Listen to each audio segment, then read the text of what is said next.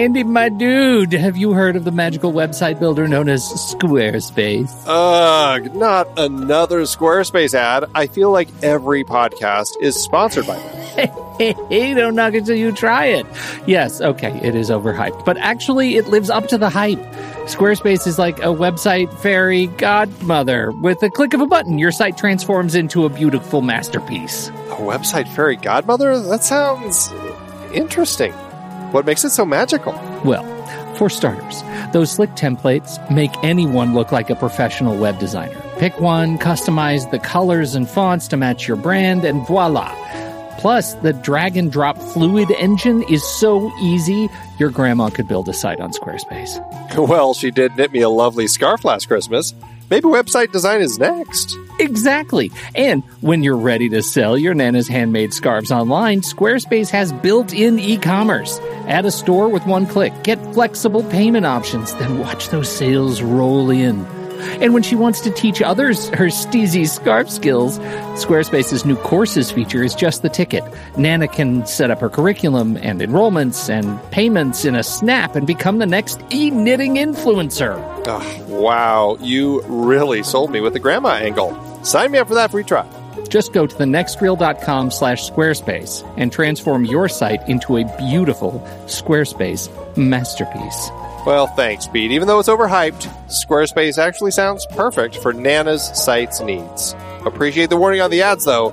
I'll brace myself next time I listen to a podcast. Anytime. Let me know if you need any help getting that site up and running.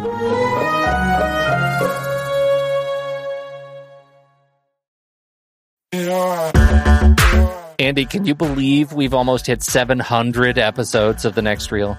I know, it's crazy. And with all the other episodes in our family of podcasts, we are well over 1,200 episodes of movie conversation.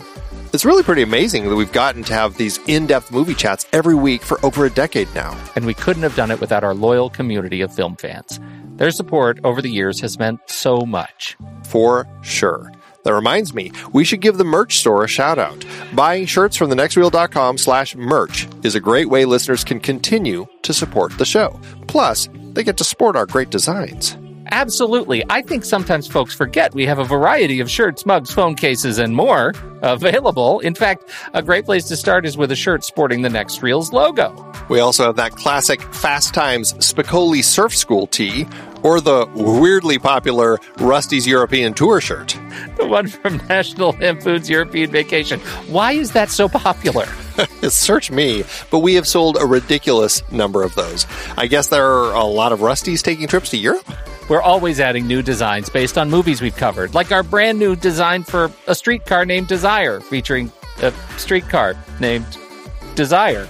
So if you want to rep your love of TNR and films, head to thenextreel.com/merch. Every purchase helps us continue to have these weekly in-depth conversations. So visit thenextreel.com/merch today. And as always, thanks for listening and being a part of the Next Reel community.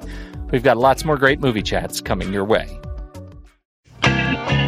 This is the Next Reel Shorts, everybody. I'm Pete Wright, and that there is Andy Nelson. Hey, everybody. As part of our series on the movie sites we love, today we're talking about one of our very favorite movie projects. Jamie Benning has become, through great effort and time, custodian to the behind-the-scenes media of our most iconic films of the 70s and 80s, through his ultimate fan creations, Filmumentaries.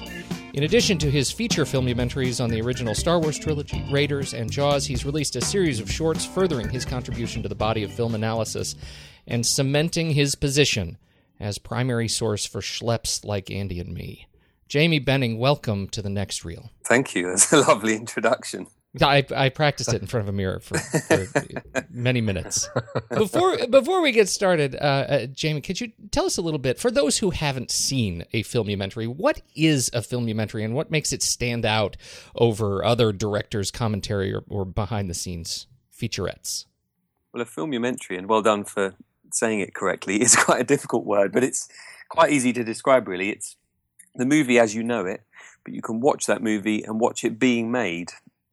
So the idea really behind it when I started was to get rid of those kind of lazy commentary tracks that just have a bunch of people talking over the film as they're watching it. I wanted to specifically dig up archive material as well as new material and apply it to that film timeline. So not only commentary, audio, but also behind the scenes video, stills, animations, recreations of deleted scenes, and create the kind of the ultimate making of experience. The thing that always strikes me when I watch these is just the vast quantity of stuff that you have compiled to put these together. I mean, it really blows me away. There's old interviews, old TV programs with interviews, other behind-the-scenes projects, footage that I've never seen in other behind-the-scenes things. I mean, you really seem to scour the whole planet, just trying to find whatever you can to go to put into these things. So, I mean, talk about what it really takes to kind of get all of this stuff together. I mean, how do you really build these things? I mean, they're fascinating, and I just can't imagine how long it takes to get it all. Yeah, well, when I started doing these, I think it's 10 years ago this year, bizarrely. I started with Happy building anniversary. Empire. Yeah, exactly. I started with building Empire, about The Empire Strikes Back. And back then, even 10 years ago, the internet and YouTube and all those kinds of things weren't as, populated and accessible as they are today. So building Empire was really a matter of contacting other fans through other means. There were internet chat rooms and things like that back then that were more common. There were bulletin boards and things like that, and obviously websites that there are now with forums on. But it wasn't so easy to get video across the internet. So I would swap stuff with people on old VHSs, maybe burn a DVD and swap it with someone. Because what I found when I was doing my research is, when the films were released in the UK, we got different clips shown and different behind-the-scenes bits shown to, say, the release in France or Germany or Austria or Denmark or the States or Canada. So what would happen was I'd get all these different tapes through, and I'd think, well, hang on, that 3 seconds there goes with that 3 seconds there. That one's from Germany, that one's from the United States. Put them together, and I've got this 6-second chunk that's not been seen in sort of any further context before. So it's really, I think I described it once before as it starts off as a very kind of linear puzzle. Like, okay, Mark Hamill's talking about Yoda at this point. This goes at the bit when he's with Yoda. But then you get loads of stuff of Mark Hamill talking about Yoda from 1979 when they're making the film, from 1980 when it's released, from 1997 when they re-released the special edition. So it then becomes this kind of three-dimensional puzzle where you've got all these different layers going through the ages of these people recounting those stories. So my job then really is to create something interesting and create like an interesting narrative. With Star Wars Begins, which what I did in 2011, that took me years to make. Previously, I think building Empire and Returning to Jedi had taken me 16 months, something like that, 12 or 16 months. Star Wars Begins took nearly 4 years. One of the questions we wanted to ask was, why did you choose Empire first? But I'm gathering the answer to that is sort of unraveling as you tell us the story of these things. How do you know when you sit down to edit that you've captured everything that you need to tell a story about this film sufficiently? Well, with Empire Strikes Back, bizarrely, or with Building Empire, bizarrely, the reason I chose that film was because I knew there wasn't that much material available. As crazy as that sounds, I wanted like a challenge because I thought, it's always been talked about being the best Star Wars movie, but there's so much more material that I've seen on Star Wars and on Return of the Jedi. There's not that much on The Empire Strikes Back, and I thought there's got to be more out there. So it was really an experiment, that first one. I didn't know if it was possible, and talking to people on forums, they say, no, there's not enough material to fill it feature length, and I was trying to learn Apple Final Cut Pro. And I wanted a project that I could really get my teeth into, and something I really was passionate about. I've always been a big fan of the Star Wars movies. Born in 76. So I was just the right age when Empire came out in the UK. I think it was sort of late 1980 and re-released in 81. So I saw the double bill of Star Wars and Empire when I was 5 years old, bang, perfect. Sure. I was surrounded by that stuff. So I wanted to do something I was passionate about.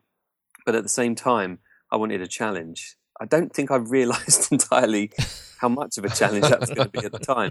And of course, with any project that you do, you get to a certain point and you kind of just have to release it into the wild, as it were.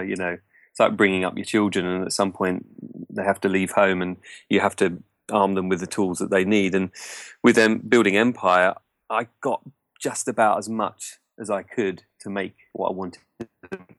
And of course, it didn't turn out exactly the way I'd imagined it. It turned out better. In fact, I was very pleased with the results. But as soon as I release it, of course, then I hear an interview with somebody I've never heard an interview with before that worked on the film. And, there's so many thousands of people that work on these movies. It's very difficult to make a fair representation of that film. Somebody could have gone and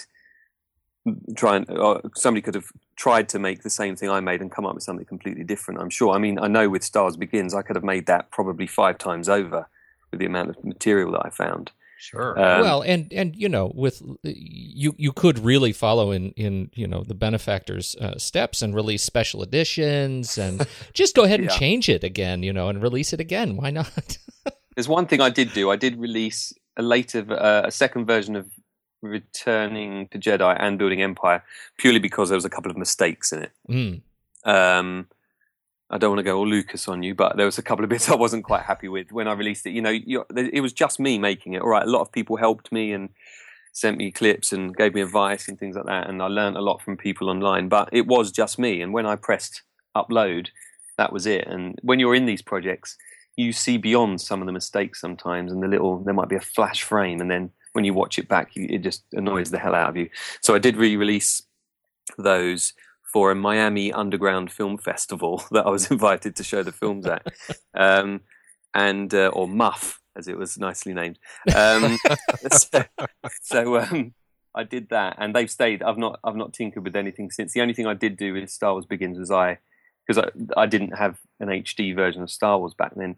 So what I did go back and do was not upscale the video. Well, I upscaled it, but I didn't replace it with an HD version. But I did upscale the subtitles and the graphics just so they were that little bit sharper. But they're done. They're done. And I remember when I released Star Wars Begins, the following day I was listening to BBC Radio in my car, and there's Dennis Lawson, who played Wedge Antilles, famously not very vocal about his role. I think he was asked back for the recent Force Awakens, but turned it down. Talking about playing Wedge. I'd never heard that before, and I thought, oh my God, this would have been absolute gold, But of course, it's out there now. People are watching it. I can't change the video. And Star Wars Begins was the one that really seemed to capture everyone's imagination, because I think it was just everybody was.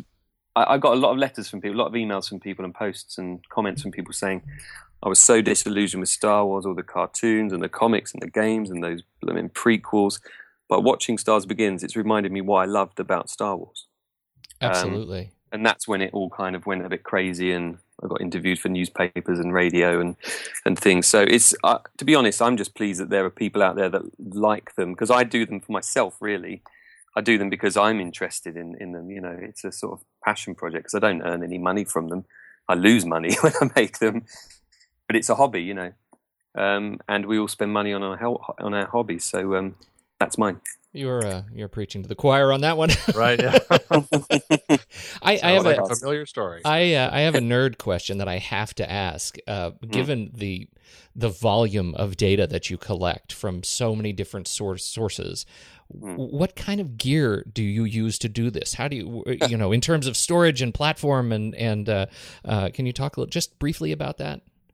Yeah, when I did Building Empire and Return to Jedi, I did it on a G4 Mac, Power Mac, which was a Power PC back then, and it was secondhand, and I probably had, I don't know, it wasn't even half a terabyte then, it would have been 100 gig or something.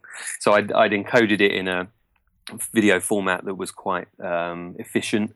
And then when I went on to do the others, Inside Jaws, Raiding the Lost Ark before that, and before that Star Wars Begins, I had a iMac. It's a 21.5-inch iMac, i5, nothing special. Render times take forever. I was just going to say, when you talk about 18 months to do these projects, I imagine a third of that is in render time. Well, a lot of it is rendering, watching it back and going, "Oh my God, that's a bit still didn't work," because I've not got a preview monitor. I'm watching it all on one monitor. Right. What I do now is I stream it to my TV and watch it on my TV from Premiere, or render it and watch it from like a streaming Chromecast or something like that, just so I can see it on the big screen. Sure. Because I haven't got expensive kit. It's all secondhand, and the investment mostly is on hard disk drives. My wife can't believe how many hard disk drives I seem to need. They're piling up. But on Star Wars Begins, I lost everything 2 years in. Whoa! Oh, no, really? And I had to raise funds of some very, very kind donations via my website to get the disk drive recovered, and it recovered about 65% maybe. So I had to redo a lot of work. But one of the reasons it took that long was because I had kids and I'd moved house and I sort of changed jobs. It wasn't just 4 years of constant work, you know. I'm trying to fit this in like you would a hobby, you just do a little bit. Or you might be making some changes to your house after work or something like that. So that's how I do it. If my wife goes to bed and the babies and the kids go to bed and I'm still awake, I'll do an hour or two and work on it like that. So the resources, I would say, this is the great thing about it now, isn't it, though? The kit doesn't have to be expensive. It's possible to do these things relatively cheaply.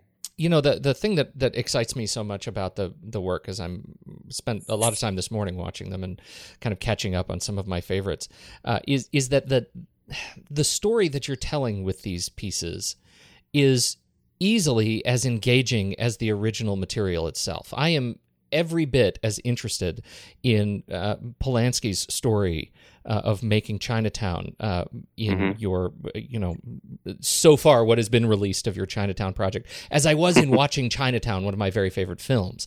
How much thought do you goes into just the craft of telling the narrative story of the making of, as around the story that you're telling the story about?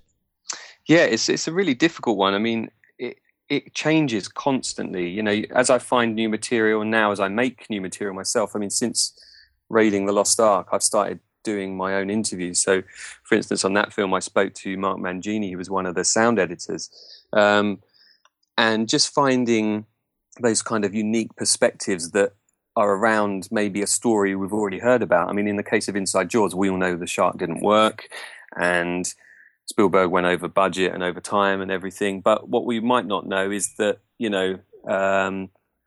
the story of an extra that worked on that film and had particular interactions with the cast and crew. And I mean, there was one woman I spoke to who told me a story about how Richard Dreyfuss got so fed up waiting around in boats that he refused to wait out there until everything was working. So he went into a local knitting shop and was being taught by the old ladies there how to knit.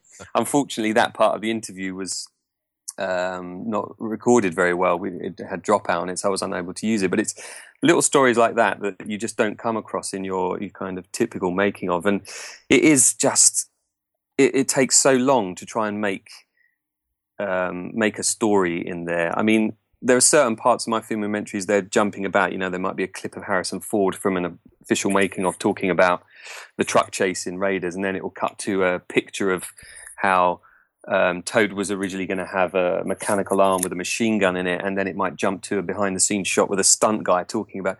So they do jump around a little bit, but there is still quite a lot of effort put in there by me to try and make it seamless, because it's all to do with using the sound cues and the music cues, and sometimes I'm trying to cover dialogue and I'm trying to match the music, the clean copy of the music, so it sits synchronously with the music that's in the film, so I can then have commentary over the top of it. And there's a lot of all that stuff that goes on. I mean, some of it works seamlessly, some of it I have an absolute nightmare trying to get it to work, and I end up having to make loops of things and really fiddle around. But the story just over time just kind of starts coming out at you. I think Lucas said in one of the documentaries, the official documentaries, that once you create your characters, they almost begin to write the story themselves.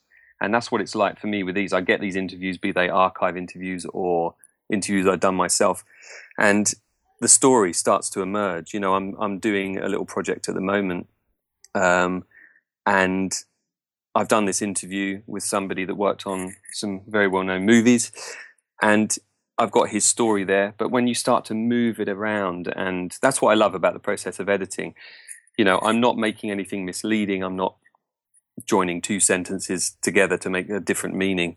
But when you move maybe different sentences around and different parts of the interview around, you can weave this new and interesting story from it. And hopefully what I do with my filmumentaries is tell a story that hasn't been told yet. You know, I think one of the big things on Inside Jaws for me was that I didn't want to just hear from Dreyfuss and Scheider and Spielberg and Gottlieb. I wanted to hear from a woman who happened to be on set every day and then worked as a photographer, or a woman that happened to be on set most days because her boyfriend at the time was the props master and she ended up being in the movie. Those are the things to me that are interesting and what make the filmumentaries unique. So to that end, though, I think something that some people at least probably think about is you're compiling a lot of footage. How do you deal with copyright issues, or is that something you even have to really worry about? Well, it's a strange, grey, dark area, copyright. I think I've not had any troubles with copyright. I think that one of the reasons is I always state, and I think I've already said it in this interview, but I always state whenever I'm interviewed or whenever I release something that I'm not making any money from it. And I genuinely have not made a penny. I mean, it's cost me thousands of pounds to make these things. You know, I buy books, I buy magazines, I travel to places, I buy equipment. You know, I might have to trade something with somebody to get a piece of material that I want. They're going to start calling Jamie Benning the guy with only 8 fingers. What kinds of stuff are you finding you're trading? Not fingers, actually, but you know, I did end up trading one point a relatively valuable Star Wars figure to a guy to get a piece of material that I knew he had. I'm not going to say what it was, but it kind of made the filmumentary that it was in. It made it actually really sing for me because I had something in there that had not been seen anywhere else. I've not had any problems. It would take a copyright lawyer probably twice as long as it takes me to create one to work out where I've got everything from and who owns the rights to it. You know, I don't want to sound like I'm being blasé about copyright. I think if somebody's created a work, it's their work. Nobody else should profit from it. You know, legally, I stand in as I said, a kind of grey area. There have been filmmakers that say, sure, take the films, do what you want with them, just don't sell them. And I never do. I've complained to eBay about people selling my documentaries. I've had stand-up arguments with people selling them at conventions and film fairs. I go out of my way to make sure that nobody is selling them. I put them out there for people to watch, for people like me who love those movies and want to find out more about those movies. You know, one of the best things I've come across is that some people are using them in education, and I think that's fantastic. This guy's using them as not only in film studies to show about filmmaking, but also about how you can draw from disparate sources and create a cohesive story, which I think is fantastic. And I think as long as these are educational and as long as I'm not making profit, then I don't think really the studios have got a problem. And they're not critical pieces. I'm not saying, you know, so-and-so is an a-hole or whatever. Right. I'm saying these are the movies I love. Aren't they great? Listen to all these stories that people have got to tell about them. And, you know, I did have a little 2-year chat with Warner Brothers. I very nearly ended up doing one on Chinatown. We talked about Superman and Gremlins and Batman. But I just think that maybe the studios are just a little bit afraid of, you know, the amount of work that has to go into it and therefore the cost. Because if I charged for my time in making these, they probably would be relatively expensive. But equally, I think all it would take is for a film company to open up their archive to me and say, help yourself. We own all of this material. Licensing wouldn't necessarily be an issue. and I'll do all the interviews. I'll do the rest of the interviews myself. So I don't think they're expensive projects. So I think one of the other reasons, going back to the copyright issue, is that there's no equivalent to them. True. So I'm not taking away from a market that already exists. And I think also film companies are becoming more and more engaged with fans, aren't they? You look now, it used to be that film companies went to conventions and said, please come and watch our movie. Now they've got people, fans saying, oh, he shouldn't have been cast in this role, and petitioning, and they know they've got to keep their fans on their side. So I think that probably plays a part in the lack of problems I've had about copyright. Well, I think that it's you look at a scene like the original Jabba scene, and you can see like how many different versions of that scene you're using to kind of put that entire chunk together. I think it's clear that you'd be giving everyone in the copyright world quite a challenge trying to sort all that mess out. So but I mean, the reason I had to do that, of course, is because it was never seen in its entirety anywhere. So I had to look everywhere for all of those bits. That obviously exists in the Lucasfilm archives, complete from start to finish, and they've chosen never to release it. If they did say, Jamie, come in, do a filmumentary, here's our archives, then it wouldn't cost them anything. It wouldn't be a legal issue. No, it would be a straightforward process. So yeah, I'm still trying to convince. I'm chatting to another studio at the moment for the last kind of 6 months, and we're getting close. We're getting close. So guess where we are at the moment? We're at the legal stage. Oh, good grief! That always boils down to that, right? Yeah. Well, you've also, aside from these great filmumentaries, you've also been doing a lot of these little short bits now. You've got the slimy piece of worm-ridden filth, Life Inside Jabba the Hutt, and you've got Blasted Biggs, Where Are You? You've got little bits from Back to the Future, or the David Bowie one you just put up for Dance Magic Dance. Yeah. A lot of those sorts of things now too, which is great to see. What kind of was your inspiration to start doing some little short ones? Partly it was circumstances. I have 3 daughters, so I have a 10-year-old, a 7-year-old, and a 16-month-old. So this time last year, I can hear you cringing, wincing. So this time last year, our newest baby, Eve, was very young, So when she was having a little afternoon nap or evening nap, I would quickly jump on the computer, and I thought, making these short form things is probably the way to go in terms of how much time I have. But also, I think it's kind of a big investment for somebody to sit down and watch 2.5 hours about Raiders of the Lost Ark. And as much as I think that's the selling point of filmumentaries, they are feature length, and you can sit and watch your favorite movie, and you can sit and watch it, being pulled apart and put back together again. But at the same time, I think there is a big audience out there for these short form ones. Well, the great thing about the shorts is just that you get excited as film nerds do. You get excited about the features and that they exist, and you like. I find myself really loving the narrative connection that I'm making with this work that you have done, and the shorts are like a tease that keep me invested in you as a personality and the stories that you're telling, and I like those so much.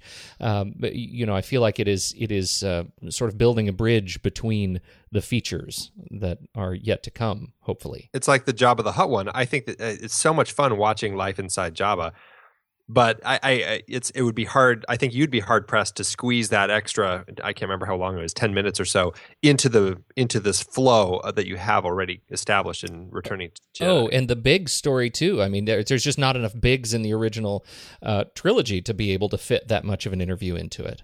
Yeah, I mean, when I thought about doing the shorts, I kind of automatically defaulted back to Star Wars, because in making those feature-length filmumentaries, I thought, there are certain subjects that are worthy of another magnifying glass over the top of the magnifying glass I'd already put on it, So I'd been in contact with Toby Philpott, the Jabba puppeteer, over a number of years, since I did Returning to Jedi, in fact, and he sent me some call sheets that he had, and told me a few stories that I think I relayed in sort of text fact form on that. And I'd stayed in contact with him, and he kindly invited me to a screening of the trilogy at the British Film Institute here in London last December, not last year, the year before. And that's where I met with Garrick Hagon, who played Biggs, and I met with Paul Blake, who played Greedo, and I met with Ann Skinner, who worked as a continuity editor on Star Wars. And just by talking to those people, you realise that they could probably talk about their short few weeks working on those movies at great length, and there's even more to be told. And I just set about. Toby seemed like the ideal candidate. He's a very, very nice guy, and has kind of got his little stories down to a nice sort of 10 or 15 minute chunk that he does at conventions and at screenings and things. But he kind of said to me, there are certain aspects of that story that he can never illustrate properly because there aren't any drawings that show properly what it was like working in Jabba. And there's footage here and there's footage there, but and I just went about trying to put it together and paint his words, really. And each time I do one of these, I'm trying to sort of ramp things up a little bit. When you think about these sort of behind-the-scenes features, are there any behind-the-scenes filmmakers that you are inspired by, or other behind-the-scenes projects that particularly serve as your inspiration as you do this? Yeah, so the original documentary From Star Wars to Jedi, The Making of a Saga that Mark Hamill narrated, that really turned me on to, wow, there's a story behind the camera. And I think up until the point I'd seen Return of the Jedi, I was, taken to the cinema to see it in London, and I bought a making of book. And that was the first time I really realised films are made. I thought they just happened, and I've still got that book today, and I used that for my recent Jabba short, actually, that book. So that's been a great resource over the years. But there are people like Laurent Bouzereau, who is the making of guy. He did the making ofs on the DVDs of Indiana Jones and Star Wars, and I think maybe he was involved with Back to the Future, and he did a big thing with Roman Polanski about his life and his films. In fact, when I was dealing with Warner Brothers, I was going through another company that do a lot of behind-the-scenes kind of marketing-based material, and working out of that same office was Laurent Bouzereau, and I got hold of his email address and sent him an email telling him what an inspiration he's been to me. And sadly, he didn't reply. Maybe he thinks I'm just ripping him off. But, there are certainly making of films that I love. I love Lost in La Mancha, about the Don Quixote story that Terry Gilliam tried to cover. And I think he's actually revisiting that soon, isn't he? Also, Burden of Dreams, the Werner Herzog film about the making of Fitzcarraldo, is just filmmaking insanity, and I love all those stories. So yeah, I'm definitely drawing inspiration everywhere. But for me, these projects have always been about me being at home, doing my research. My sort of fandom is this very quiet fandom. I'm not the sort of person that goes to conventions and seeks autographs, and I don't collect stuff. I've got my original Star Wars things and from when I was a kid, but I'm not one of those people who is out there consuming maybe I'm a little bit cynical for that. But in recent times, I'm now with my latest filmimentary short. I'm doing it at the moment. I've actually got a crew together, and we went and shot an interview. And it looks great. I'm editing it at the moment, and it's looking great. And it is a step up, and is a step towards doing what those heroes of mine and that I've just spoken about, used to do. Can you give us a hint as to what that one's about? Yeah, sure. Well, I spoke to Dave Barclay, who not only was the other half of Jabba the Hutt, who you would have seen inside Jabba, right, the guy with the moustache who did the lip sync for Jabba. Sure. He was also the assistant puppeteer on Yoda. And he got in contact with me. Again, I'd been in contact with him before. I think when we were doing the Jabba doco, we were just trying to work out exactly where everyone was positioned and how Jabba worked. And, again, piecing all these stories from Toby Philpott and Dave Barclay, and then John Coppinger, who was the animatronics engineer, Mike Edmonds, who was in the tail, Richard Padbury, who did the smoke and all of that kind of stuff for Jabba, trying to piece this all together. So I'd been in contact with Dave a bit. And then when I released the Jabba the Hutt short, he got in contact with him and said, I thought you did a really good job. Would you consider interviewing me? Because I worked on Yoda. And not only was he the assistant puppeteer on Yoda, he became the main puppeteer on Yoda during the time of The Empire Strikes Back, because Frank Oz was contracted to go back and work on Sesame Street. and they were running late with Yoda because one of the many Yodas that they built had broken down and had to be fixed.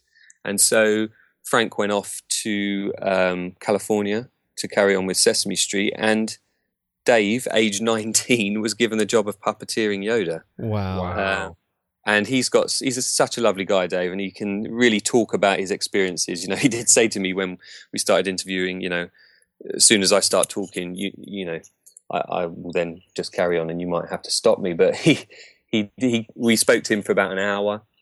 So I've got a good hour's worth of material of him talking not only about Yoda, but Jabba, also working on Who Framed Roger Rabbit,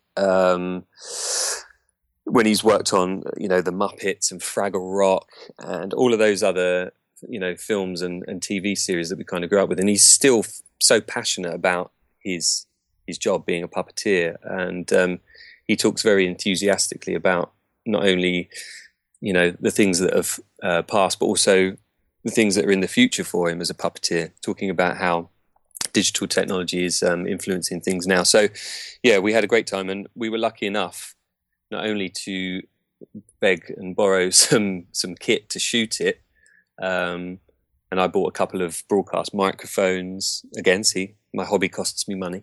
I got one of my colleagues who's a cameraman, because I work as a kind of a live editor on sport in the UK and around the world.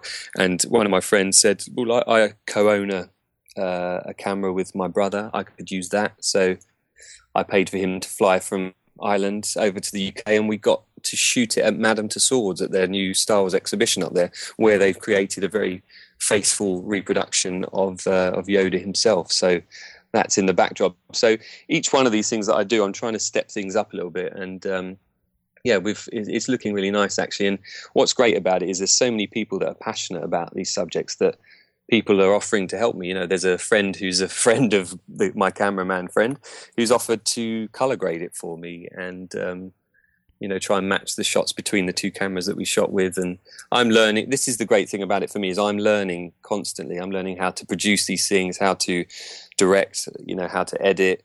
I've got a friend of mine who's been with me since Raiding the Lost Ark. He does all my posters and illustrations and things.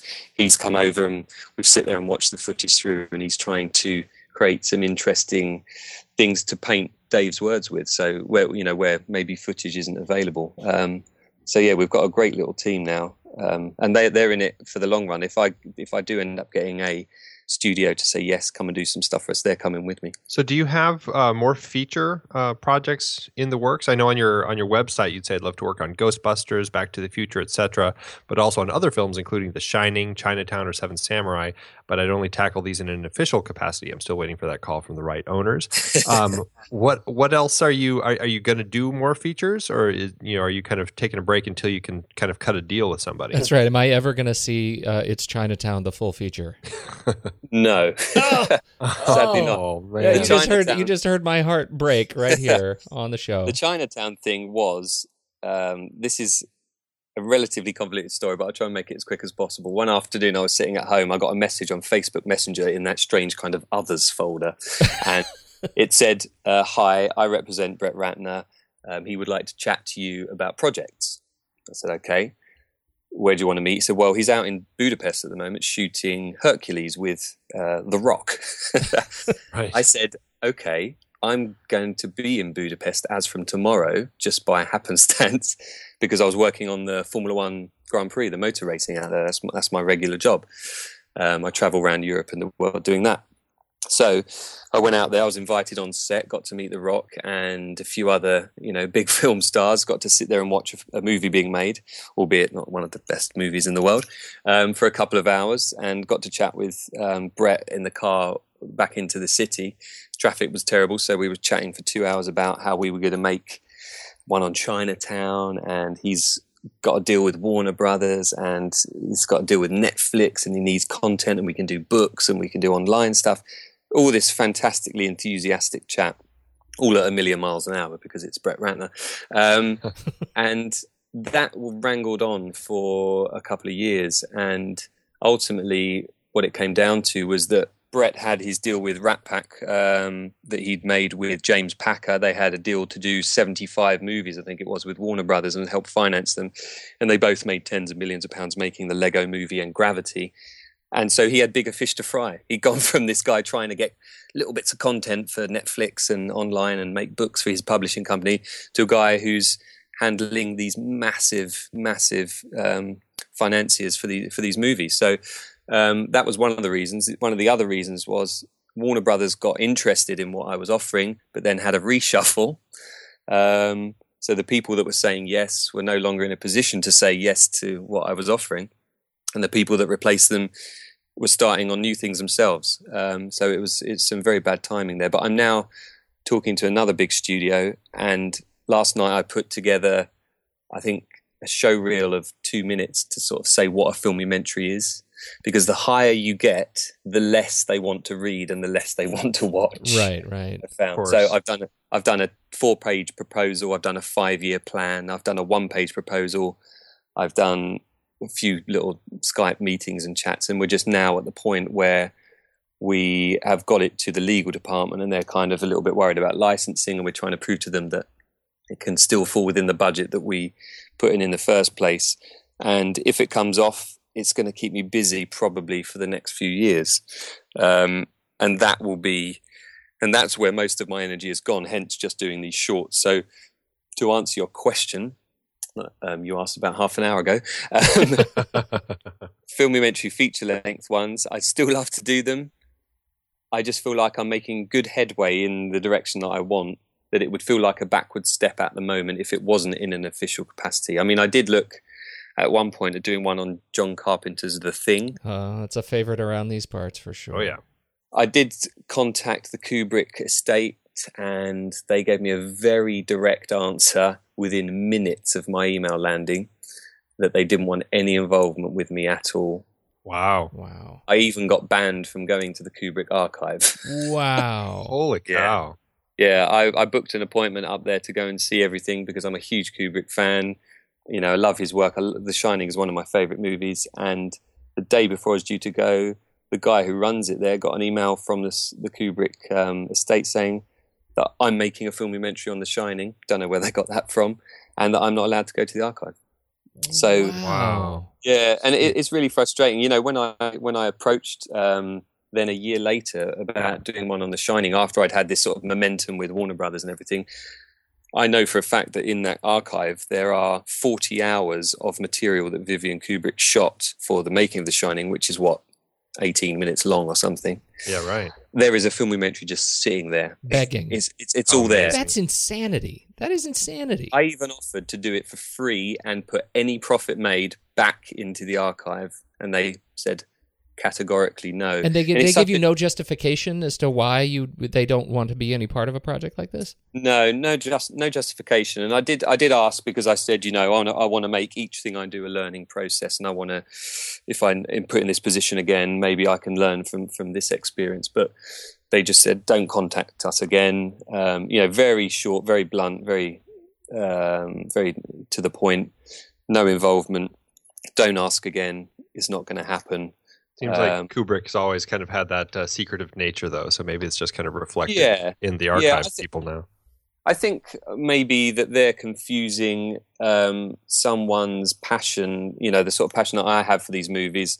And, okay, I'm pooling my resources from all over the place, and I'm taking things that are owned by other copyright owners. Maybe they see that from a very sort of cynical business point of view. You know, I don't know, because as I said, any profit that I would make on something like that, I would happily feed it back into their archive. But yeah, a real shame, really, because I don't know. I think that maybe they were stung by that documentary Room 237. Yeah. So I know that they used footage in that without the permission of the estate, without the permission of Warner Brothers. There were legal proceedings, I think, started, and then they realised, hang on, it's a documentary. It's informative, it's educational, it falls under fair use. And I think maybe they were stung by that, so that any other project that they're offered involvement with just is a flat no now. Real shame. But, That's one of those, though.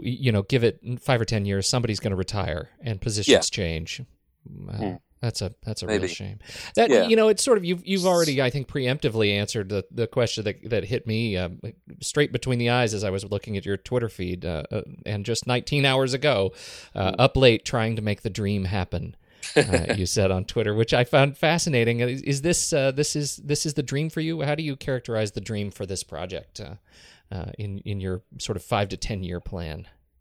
Well, that tweet really was about, I got a call from one of the people I'm dealing with in Los Angeles at the studio that I'm talking to, who said that they're going to go to a meeting next week to talk to one of the very top bosses. And, these are executives who are trying to invent projects. So they feel around and they have a look around about who's doing cool things online and, would they be willing to put a proposal together, and they're trying to, justify their jobs as much as the rest of us. So this was about putting a show reel together and showing it to one of the top bosses at this studio to see if it was a viable option. They think it is as an executive, but does their boss think it is? And this is the point where we got to with Warner Brothers before. But the dream for me really is to, be given the permission to do it.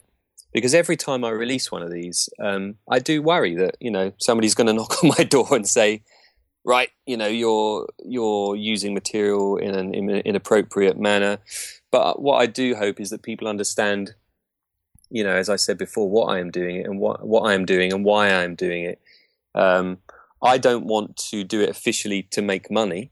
I want to do it officially so that I can have access to resources that I wouldn't otherwise have access to.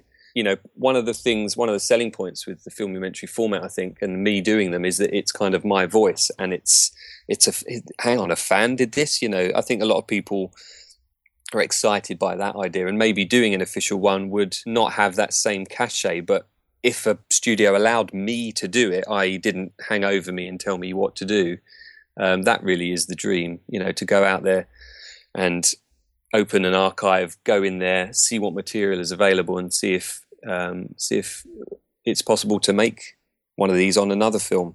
Because the thing with Star Wars and Empire and Jedi and Raiders and Jaws, there's so much material out there.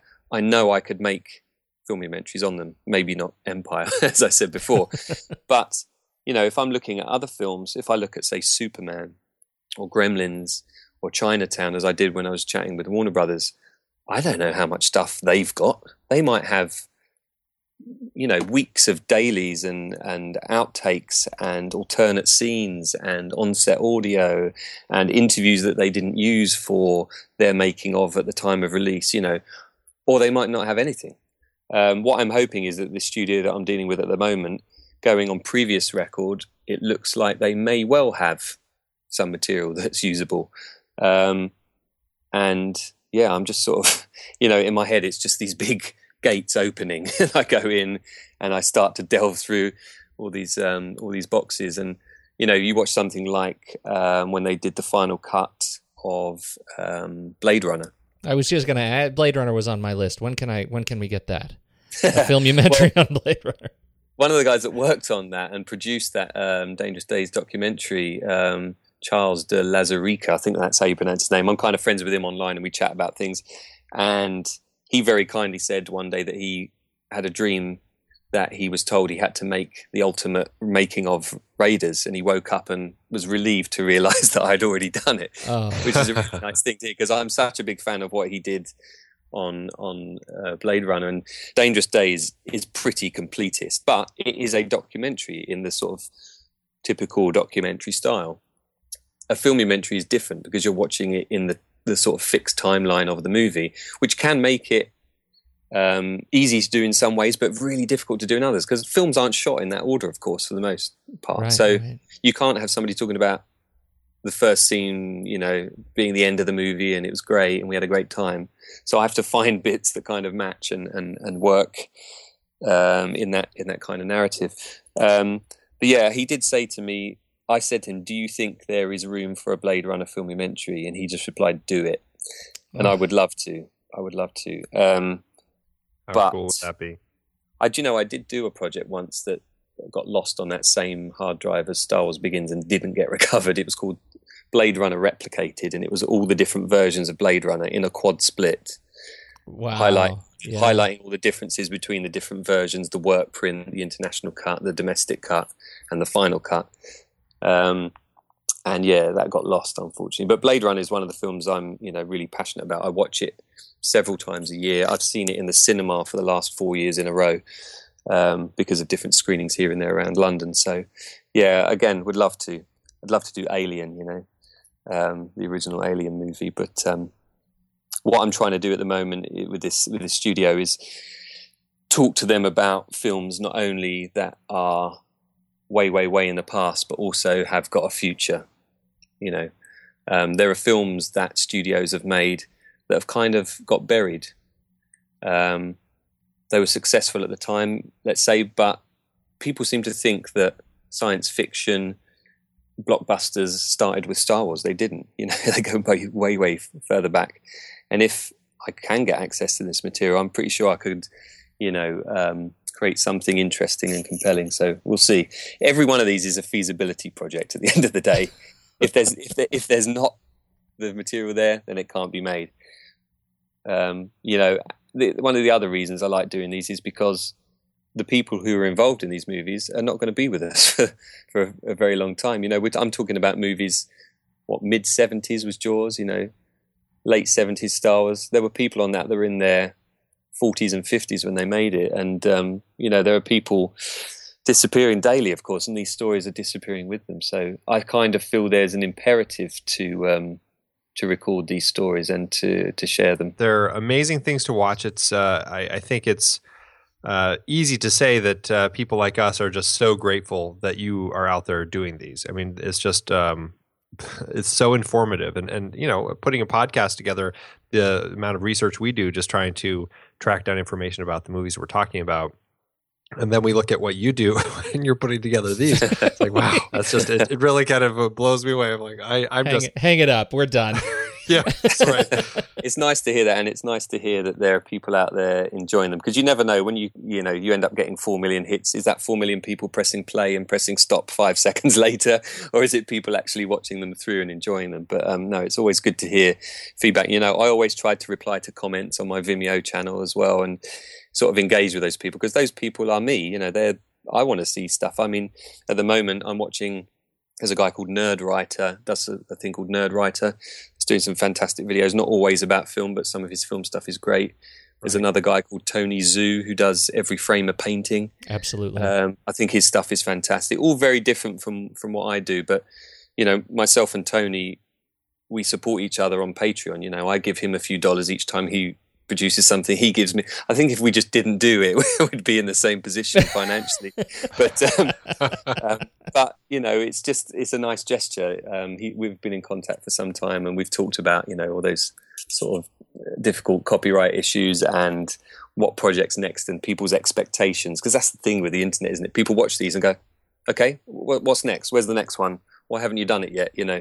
But what's been good about people finding out, I've just found this Inside Jaws thing. Hang on, wait a minute. He did Empire, Jedi, Star Wars, and Raiders as well. That's fantastic. So, you've got 10 hours or so to watch there.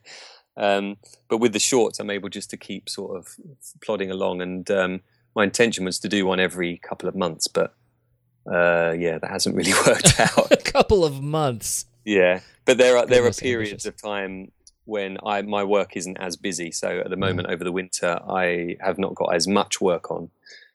So I'm able to do these shorts. But I think come kind of March, April, when the Formula One season starts again, I may not have as much time. Well, they're brilliant.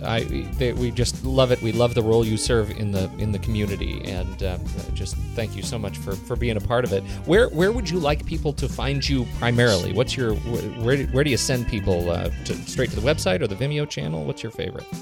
Well, it's a job in itself keeping everything updated. But if you go to @JamieSWB on Twitter and also onto Filmumentaries on Facebook, it's generally where I post my kind of, my regular things, but filmumentaries.com as well. Okay. I'll write a little blog about each project that I do, just giving a little bit of behind the scenes stuff. Just search for Filmumentaries on Google, and a whole bunch of things will come up. Jamie Benning, filmumentaries.com. Thank you so much for taking the time to talk to us today. Thanks, and I really appreciate your feedback and your comments and everything. So, it's been really nice talking to you.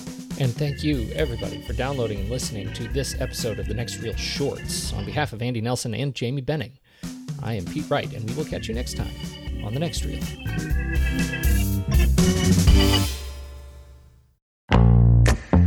I love the conversations that so many of our hosts have had on their shows. Steve and JJ on Trailer Rewind, Ray and Ocean on Silver Linings, even Tommy's short-lived No, Wait, Hear Me Out. And so many films they've discussed started out as a book, a play, or even a TV series. Well, now you can support our whole family of podcasts by using our new Originals page to buy the original source material used to inspire films covered on our shows. Just visit thenextreel.com/originals. Your purchases made through our links give us a small commission at no extra cost to you and allow us to keep having these fantastic conversations. It's a wonderful way to support the show. Producing these podcasts week after week require a ton of work behind the scenes. If you'd like to help support our efforts, try using our Originals page when shopping for books and movies that we've covered. It's your one-stop shop for Amazon and Apple links where you can buy the book, play, video game, movie, etc., upon which the movie is based. Original material for Trailer Rewind movies like If Beale Street Could Talk, The Goldfinch, Aniara, or The Two Faces of January. Or Silver Linings movies like Repo Men, which was based on the Repossession Mambo. Plus, by using those links to buy books, Amazon and Apple show us a little bit of love, which allows you to support our family of shows with minimal effort. Visit thenextreel.com/originals. It's a fantastic way to support the show and find a great book to read. That's right. Head over to thenextreel.com/originals to find your next read and get started today.